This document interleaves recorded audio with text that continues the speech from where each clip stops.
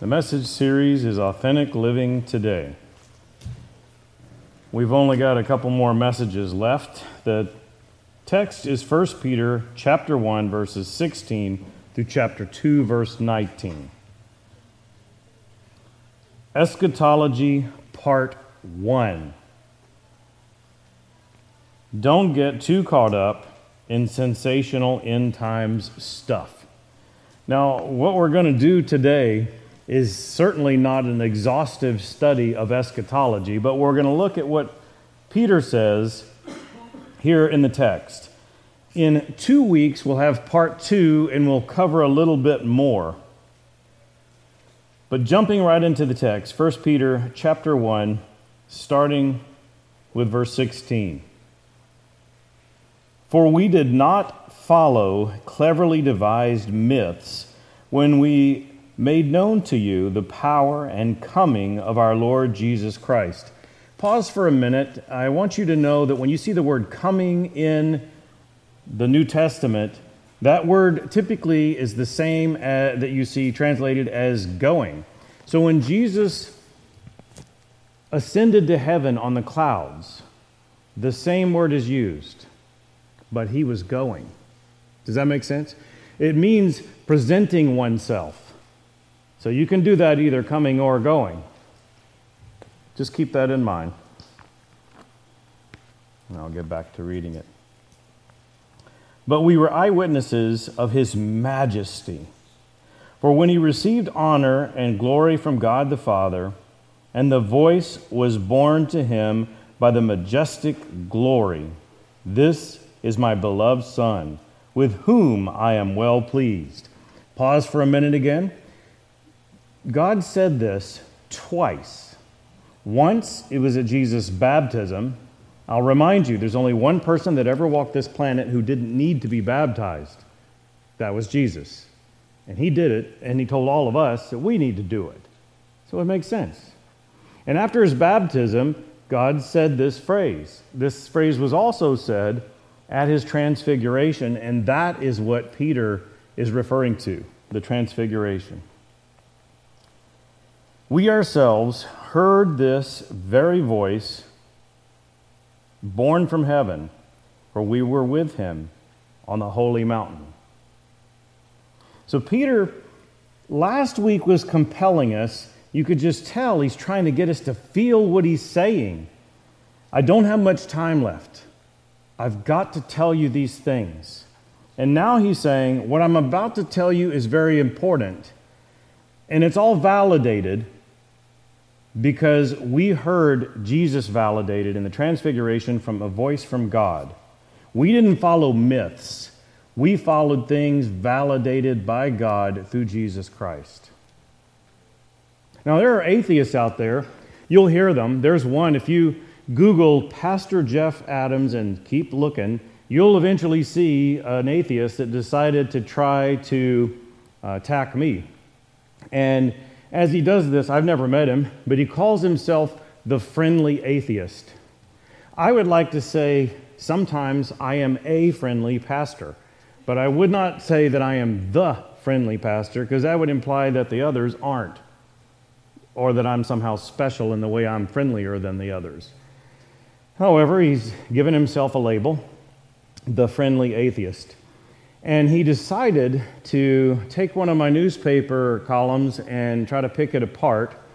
And the problem is, it was in Washington. I don't remember if it was the Northwest Ministry Conference or if it was just a local independent Christian church and Churches of Christ conference. I don't remember, but a guy told a story. It was compelling.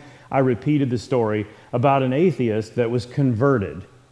And this guy, the friendly atheist, wrote his own newspaper column about it and was basically saying that because I left out the name of the guy, that I was making it up.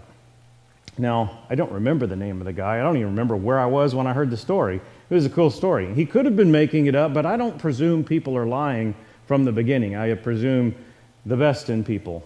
You know the kind of people that presume everyone's lying? Liars. But anyway, he's presuming that I'm lying, and he makes a statement that's fascinating to me. He basically says this doesn't happen.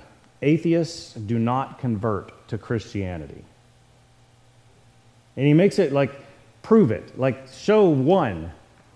And if you Google that, atheist converts to Christianity, one will pop up at the top, and it's Lee Strobel, because they made a movie about him. He's written books, The Case for Christ. He's just one of many. There's plenty out there. Have you ever heard of C.S. Lewis? There's a whole bunch. There's a slew of them. But anyway, I would have to say that when it comes to atheists, most of what they say at the beginning, if you give them the ability to speak first, let them talk, say your case, I think if you back up and pause and try not to be personally insulted by their attacks, I would have to say most of the time what they spill out at first, I would agree with. A lot of what they say about God is a misunderstanding. They have this idea of God because it's in their head, but it doesn't come from the Bible. They've got this picture of God that causes all of these people's problems, not a God that allows people to have consequences for their choices. So the God that they're talking about, I'd have to say that one doesn't exist. You're right. Because our God is a God that teaches you get free will and you have consequences from your choices. That's the God I believe in, not the one you're talking about. That one doesn't exist. I would have to agree. That one does not exist. If you listen to the atheists, most of the time they're not arguing about the God of the Bible that we know. They're arguing about some arbitrary God that somebody's made up for them or they've made up that doesn't exist anyway. But Peter is saying very clearly, we have had our message validated. This is no myth. We stood there and heard the miraculous voice from heaven. He continues, and we have the prophetic word more fully confirmed, to which you will do well to pay attention, as to a lamp shining in a dark place, until the day dawns and the morning star rises in your hearts. Knowing this, first of all, that no prophecy of Scripture comes from someone's own interpretation. I'll say this again, I say it all the time. I'm not smart enough to tell you my interpretation. I just believe it as it's written. That's the safest thing to do. For no prophecy, continues verse 21, was ever produced by the will of man, but men spoke from God as they were carried along by the Holy Spirit. Keep that in mind as we move along, because you're probably thinking, well, I don't know, there's been some prophecies out there. I don't know. We'll keep going. But false prophets, there we go. That's where my mind went. False prophets also arose among the people, just as there will be false teachers among you, who will secretly bring in destructive heresies, even denying the master who bought them, bringing upon themselves swift destruction. Next week, we're going to talk about the doctrine of eternal security. What you hear it called today is once saved, always saved. We're going to talk about that next week, but pay attention. So, our master has bought them, but they're bringing on themselves swift destruction. We'll get back to that next week when we talk about eternal security. And many will follow their sensuality, and because of them, the way of truth will be blasphemed. And in their greed, they will exploit you with false words. He's not talking about fake words, words that aren't real. He's talking about words that their content are phony. These are not true prophecies. These are not true interpretations of Scripture. Their condemnation from long ago is not idle, and their destruction is not asleep. Notice this concept here, they follow their sensuality. That's very common today. You don't have to go far in any type of social media and find that people are chasing their sensualities. You also don't have to go far to find greed. There are people that even come into our churches that claim Jesus as their Lord and really are trying to live for Him, but still struggle with that sin of greed. There are people that like to say that it's no big deal buying lottery tickets. Let me tell you something about me. I gave up gambling a long time ago, and it was not a spiritual decision. I'm glad that I gave up gambling. It was a selfish decision, but I gave it up. As I was a youth minister in a United Methodist Church, there was a college kid who had fixed up a 1966 Impala. It was nice. Before they had lights under cars, this kid had put lights under his cars. He'd just taken trailer lights and he'd strategically put them under there. And it had chrome wheels that he had dipped and chromed himself, and it was a beautiful car. He'd taken a Corvette engine and put in there.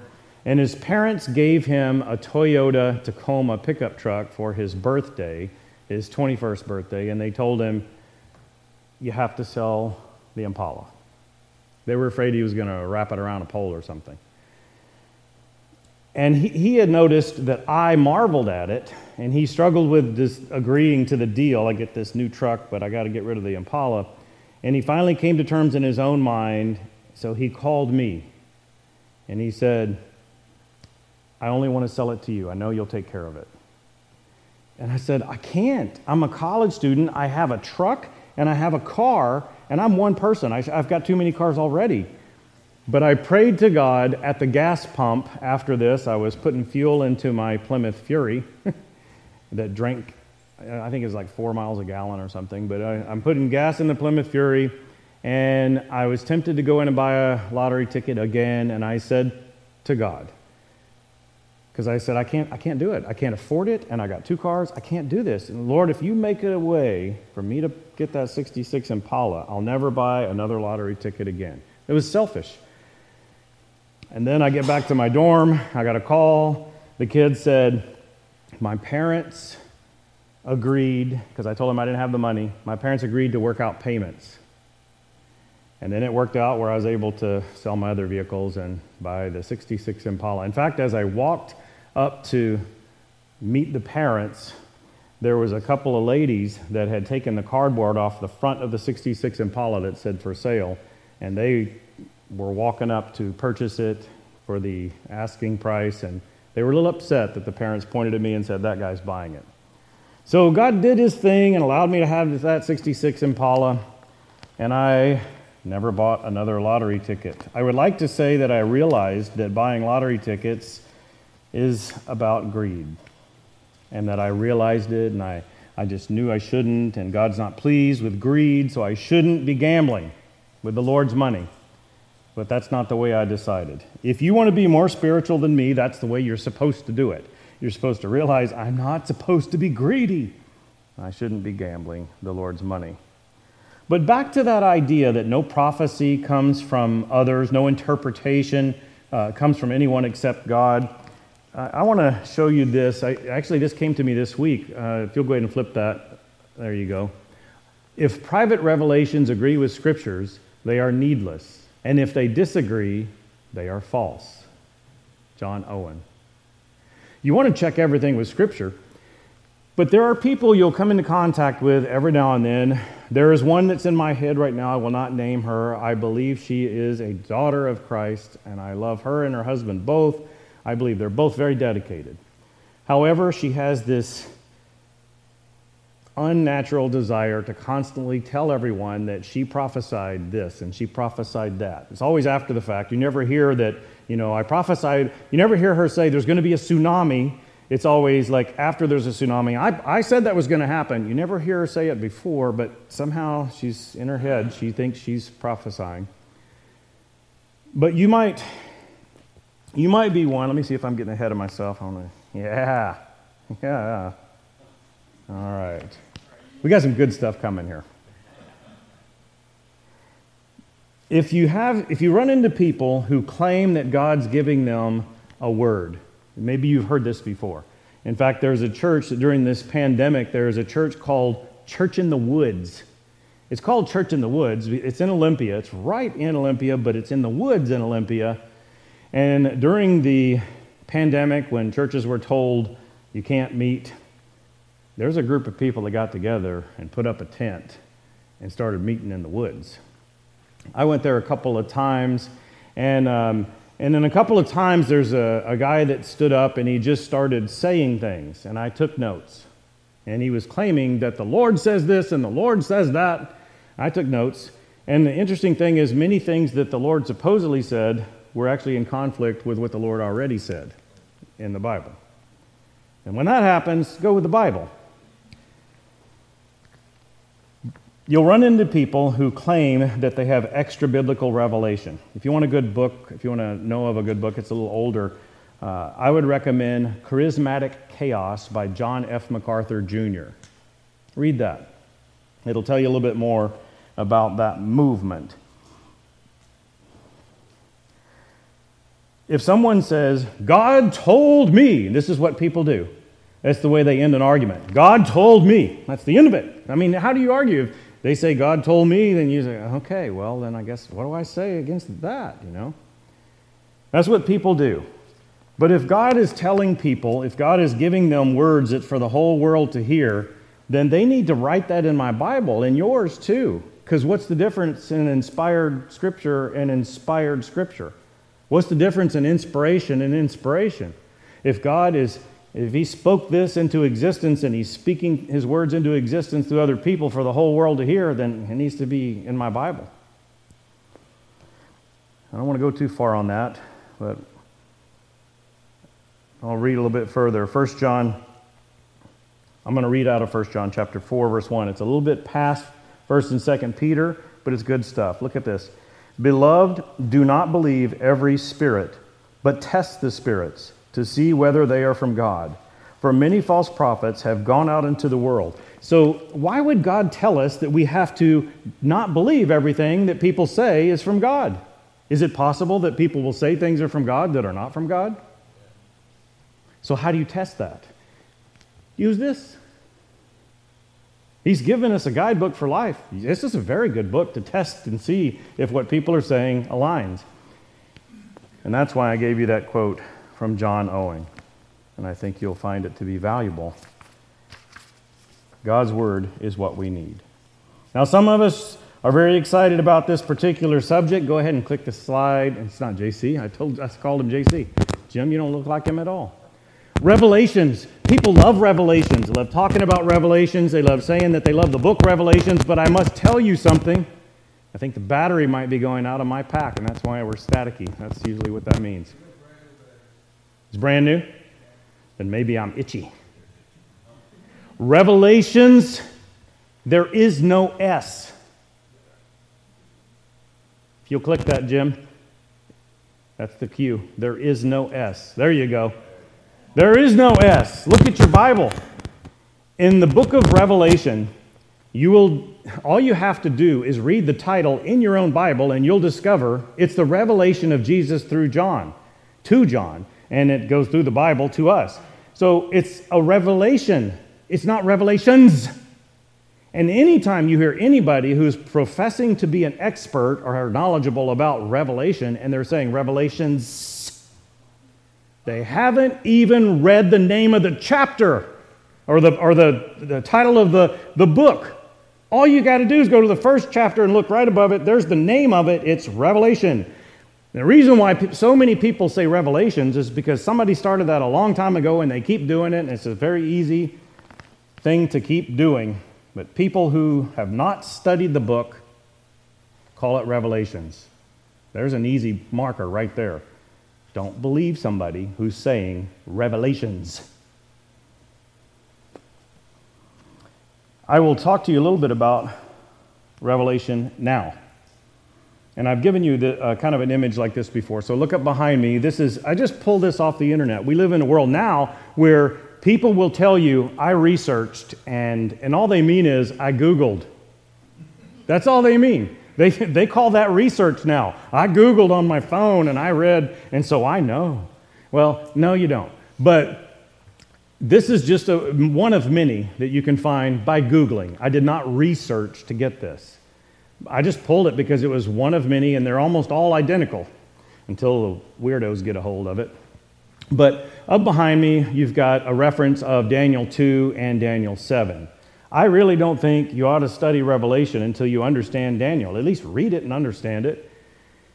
Because the language that's used in Revelation is language that's used in Daniel. And in chapter 2 in particular, the statue, let's talk about that just for a second. At the time that Daniel gave Nebuchadnezzar what his dream was and the interpretation,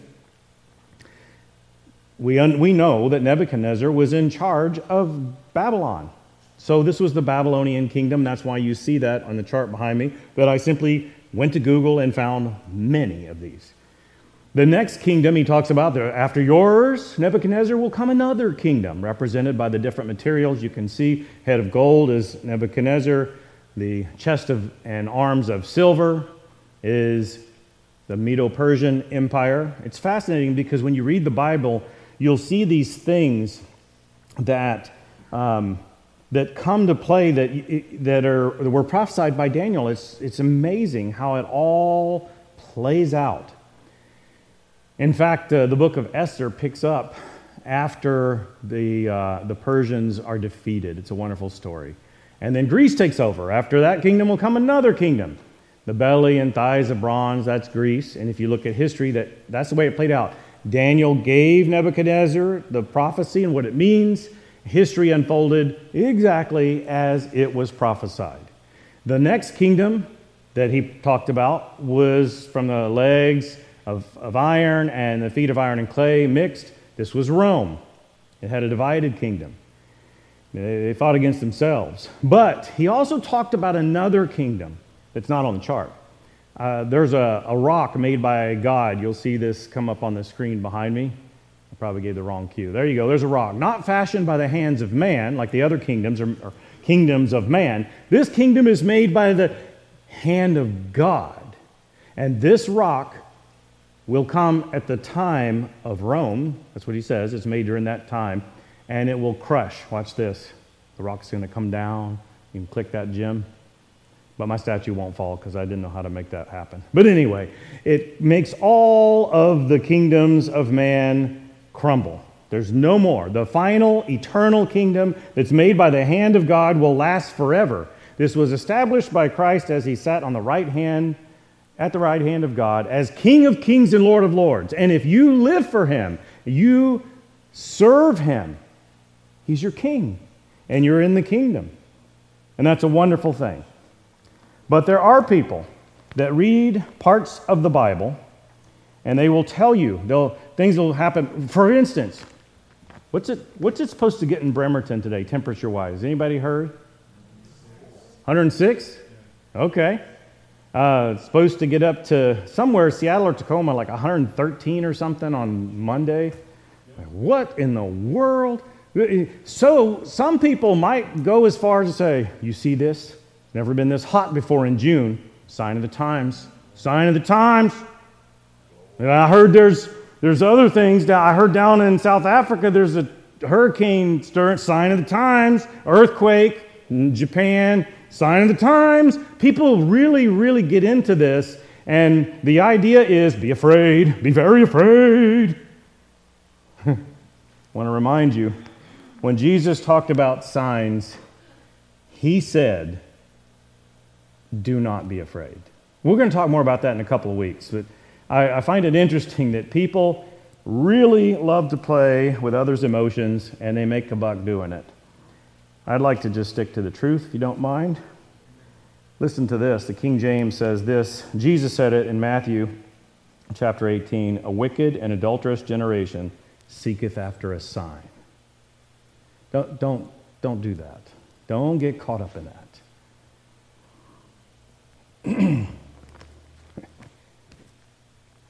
How excited do you get about biblical things? Wait a minute. The best people to ask would be the people in your family. How excited, imagine if somebody asked your kids or your spouse, how excited do they get about people coming to know Jesus? Do you hear them get excited about that? Or are they more excited about that TV show they like? Or are they more excited about whatever, that football game that's coming up? Or are they more excited about the sign of the times? Don't you think our Lord and the angels in heaven rejoice when people come to know him? Why don't we get excited about that? And the reason why I asked it that way, I asked, okay, so would your spouse say about you that you get excited about people coming to know Jesus or people that you might introduce to Jesus? Does your spouse hear you talk about that in an excited way more than you talk about anything else that you get excited about? You know the answer, don't you? So let's not get caught up in the sensational. Let's get caught up in what our Lord wants us caught up in. How about that? Does that work for you? Works for me. I think it works for the Lord. That's the main thing. You can get mad at me for saying things like this and making you feel uncomfortable because your spouse is now judging you and elbowing and pinching and stuff like that. But the Lord wants us to lead people to Him, and people who've strayed, He wants us to go get them and bring them back. Let's get back into the text. 1 Peter chapter 2, verse 4. For if God did not spare the angels when they sinned, but cast them into hell and committed them to chains of gloomy darkness to be kept until the judgment. If He did not spare the ancient world, but preserved Noah, a herald of righteousness, with 7 others, when He brought a flood upon the world of the ungodly. Notice what Peter's doing. He's building a climax here. Continues, verse 6. If by turning the cities of Sodom and Gomorrah to ashes, He condemned them to extinction, making them an example of what is going to happen to the ungodly. And if He rescued righteous Lot, greatly distressed by the sensual conduct of the wicked, for as that righteous man lived among them day after day, he was tormenting his righteous soul over the lawless deeds that he saw and heard. I feel that sometimes in our world, don't you? Then the Lord knows how to rescue the godly from trials, and to keep the unrighteous under punishment until the day of judgment, and especially those who indulge in the lust of defiling passion and despise authority. Isn't that interesting? Those people that are especially destined for punishment are those that are chasing after these defiling and sensual feelings, and those who despise authority. That's a scary thought if you think about it in our world today. I mean, look at what we're doing. It seems reasonable to some politicians, but we're going to release more and more prisoners out into the general population without any preparation of the population or the prisoners. They don't have to have a job lined up. They don't have to have transportation or a place to stay. Just go. Back out. You've been in prison trying to stab each other and fight each other all the time, and I'm just going to release you out into the public. And we're going to also shrink the police forces down to almost nothing and disarm the public. No chance. Oh, let's not leave this out. Do you know what's been happening in our courts? I know. They've been teleworking. How do you conduct court business teleworking efficiently? You don't. So what they have made us aware of as a state now is that there's going to be an incredible uptick in prosecuted crimes because they've just been sitting on them. People are just not getting prosecuted. They just commit the crimes and still out there doing it, cutting people's exhaust systems off for money. Right there in neighborhoods that never had crime before. And our young people are being taught from politicians at very high levels to despise authority. And this seals people's fate because their destiny is ultimate and eternal destruction. Obviously, God is not pleased with this kind of thinking. So Christians, we need to be heard. 2 Peter chapter 2, verse 10, the second part of it. Bold and willful they do not tremble as they blaspheme the glorious ones. Whereas angels, though greater in might and power, do not pronounce a blasphemous judgment against them before the Lord. But these, like irrational animals, creatures of instinct, born to be caught and destroyed, blaspheming about matters of which they are ignorant, will also be destroyed in their destruction. Boy, that's powerful language, Peter. Suffering wrong as the wage of their wrongdoing. They count it pleasure to revel in the daytime. They are blots and blemishes, reveling in their deceptions while they feast with you. They're amongst us. Wow, that's some strong language. And it's very similar to what we read in Jude, which is also a little bit further. It's right before Revelation. I want to read this out of Jude. It's just a small section. If I had time, I'd read the whole thing because it's very pertinent. If you'll go ahead and click that slide. Thanks. Starting with verse 8, yet in like manner, these people also relying on their dreams defile the flesh, reject authority, and blaspheme the glorious ones.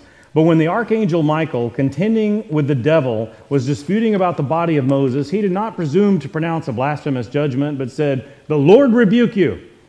But these people blaspheme all that they do not understand, and they are destroyed by all that they, like unreasoning animals, understand instinctively. Woe to them! We have people doing this today. People love to... I've had this couple that I know. They told me a wonderful story. I think I shared it with you before, where the woman said, I rebuke you in the name of Jesus, and then stuff flew across the table, and she said it worked. Well, our Bible tells us in Jude, you're not supposed to do that. So even the archangel said, the Lord rebuke you. That's the biblical way. But these people, these false teachers, they just go about doing whatever they're going to do, and because a whole lot of other people do it, it sounds reasonable. It sounds like the thing you're supposed to do. I mean, you can turn on your TV and people they'll do it right there. I rebuke you in Jesus' name. They'll just do it right there. In the middle of a prayer, you might get sucked into, because they want your money, and you're sucked into this prayer, and they're praying, and all of a sudden, in the middle of a prayer, they'll start talking to an evil spirit. I rebuke you in Jesus' name. Whoa, I thought we were talking to God. You're rebuking God? You're talking to somebody else now. I was praying to our Lord. If you actually are engaging in those prayers and suddenly they flip it and they're talking to some evil spirit, your spirit is not going to like that. You're just like, whoa, I was praying to God. Who are you talking to? Just pay attention to that. Even the archangel did not do that. Don't get caught up in these weird teachings. I'll read the rest of our text, starting with verse 16 in 2 Peter chapter 2. They have eyes full of adultery. Hey. Is that good timing or what? Insatiable for sin. They entice unsteady souls. They have hearts trained in greed. Accursed children. Forsaking the right way, they have gone astray. I don't know. Just think about that for a minute, this accursed children. I don't know about you, but the way it feels right now to me, it's like we've got older people that are like at high levels in our country right now, but it feels like the children are running things. Does it not? Like, what in the world? Did you not grow up? Do you not understand principles of effective biblical Christianity? I guess not. Forsaking the right way, they have gone astray. They have followed the way of Balaam, the son of Beor, who loved gain from wrongdoing, but was rebuked for his own transgression. A speechless donkey spoke with human voice and restrained the prophet's madness. If you don't know, this comes from Numbers 22. It starts at Numbers 22 and it goes to 24. But when you read the story, it's hard to really grab a hold. Like, what did he do that was so bad? You've read the story, right? You know the story. He's basically, Balak wants him to curse Israel. And Balaam knows he can't do that because God has blessed Israel. But for whatever reason, Balaam still wants to appeal to God. Hey, Balak is asking, that's what he did wrong. You know you're not supposed to do that. And you go to God to find, hey, is there some way we can accommodate these evil people? Because they're trying to pay him, That's the problem with Balaam, and that's why his donkey had to correct him. And it's pretty bad when your donkey has to correct you. But that's what it takes, apparently, to some people. And it could be confusing because there's a lot of books out there, there's a lot of videos out there, there's a lot of things on TV with people proclaiming that they are speaking on behalf of Christ. I think if you want to know the answer of how you determine who's actually leading for Christ and who's fake, look at this. Paul said in 1 Corinthians chapter 11, verse 1, "Be imitators of me as I am of Christ." Once again, it goes back to this book. Paul says, follow me as I follow Christ. So if you're listening to someone who's teaching you, a preacher or a televangelist or an author or some other expert, check everything with this and follow them only as they follow Christ. If they stop following Christ, don't follow them. And the only way you're going to know is if you know this book. This is God's Word. It's not something that's meant to be played with. We'll talk more about that next week when we talk about the teaching of once saved, always saved. And then we're going to pick back up and talk more about end times in 2 weeks. 5 things. Don't get caught up in sensational end times stuff. First, use God's Word as the supreme source of truth. Are you with me on that? This is it. There's no other source that is supreme truth. Second, focus on things on which God wants us to focus. It's easy to get distracted. 3, spend little time on low priority things. 4, be patient. The Lord is faithful to his faithful ones. And that is the story of Esther. And by the way, if you don't know the story of Esther, it's a shame. Because actually, what happened in the story of Esther, at the end of it, maybe it's the heat with all this static. I have no idea.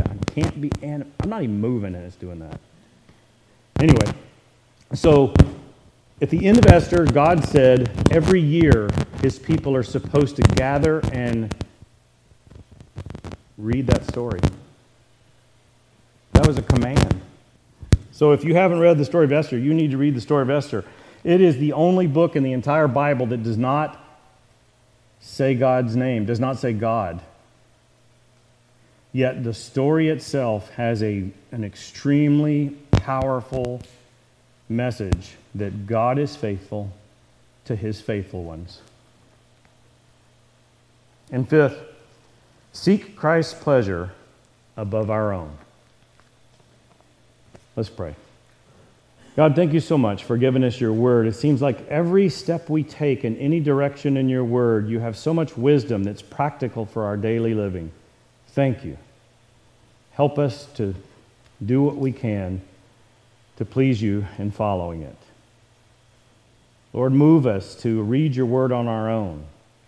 Move us to not be focused on things that aren't that important to you. God, help us to be excited about the things that excite you. May we bless you as you certainly blessed us. In Jesus' name, amen.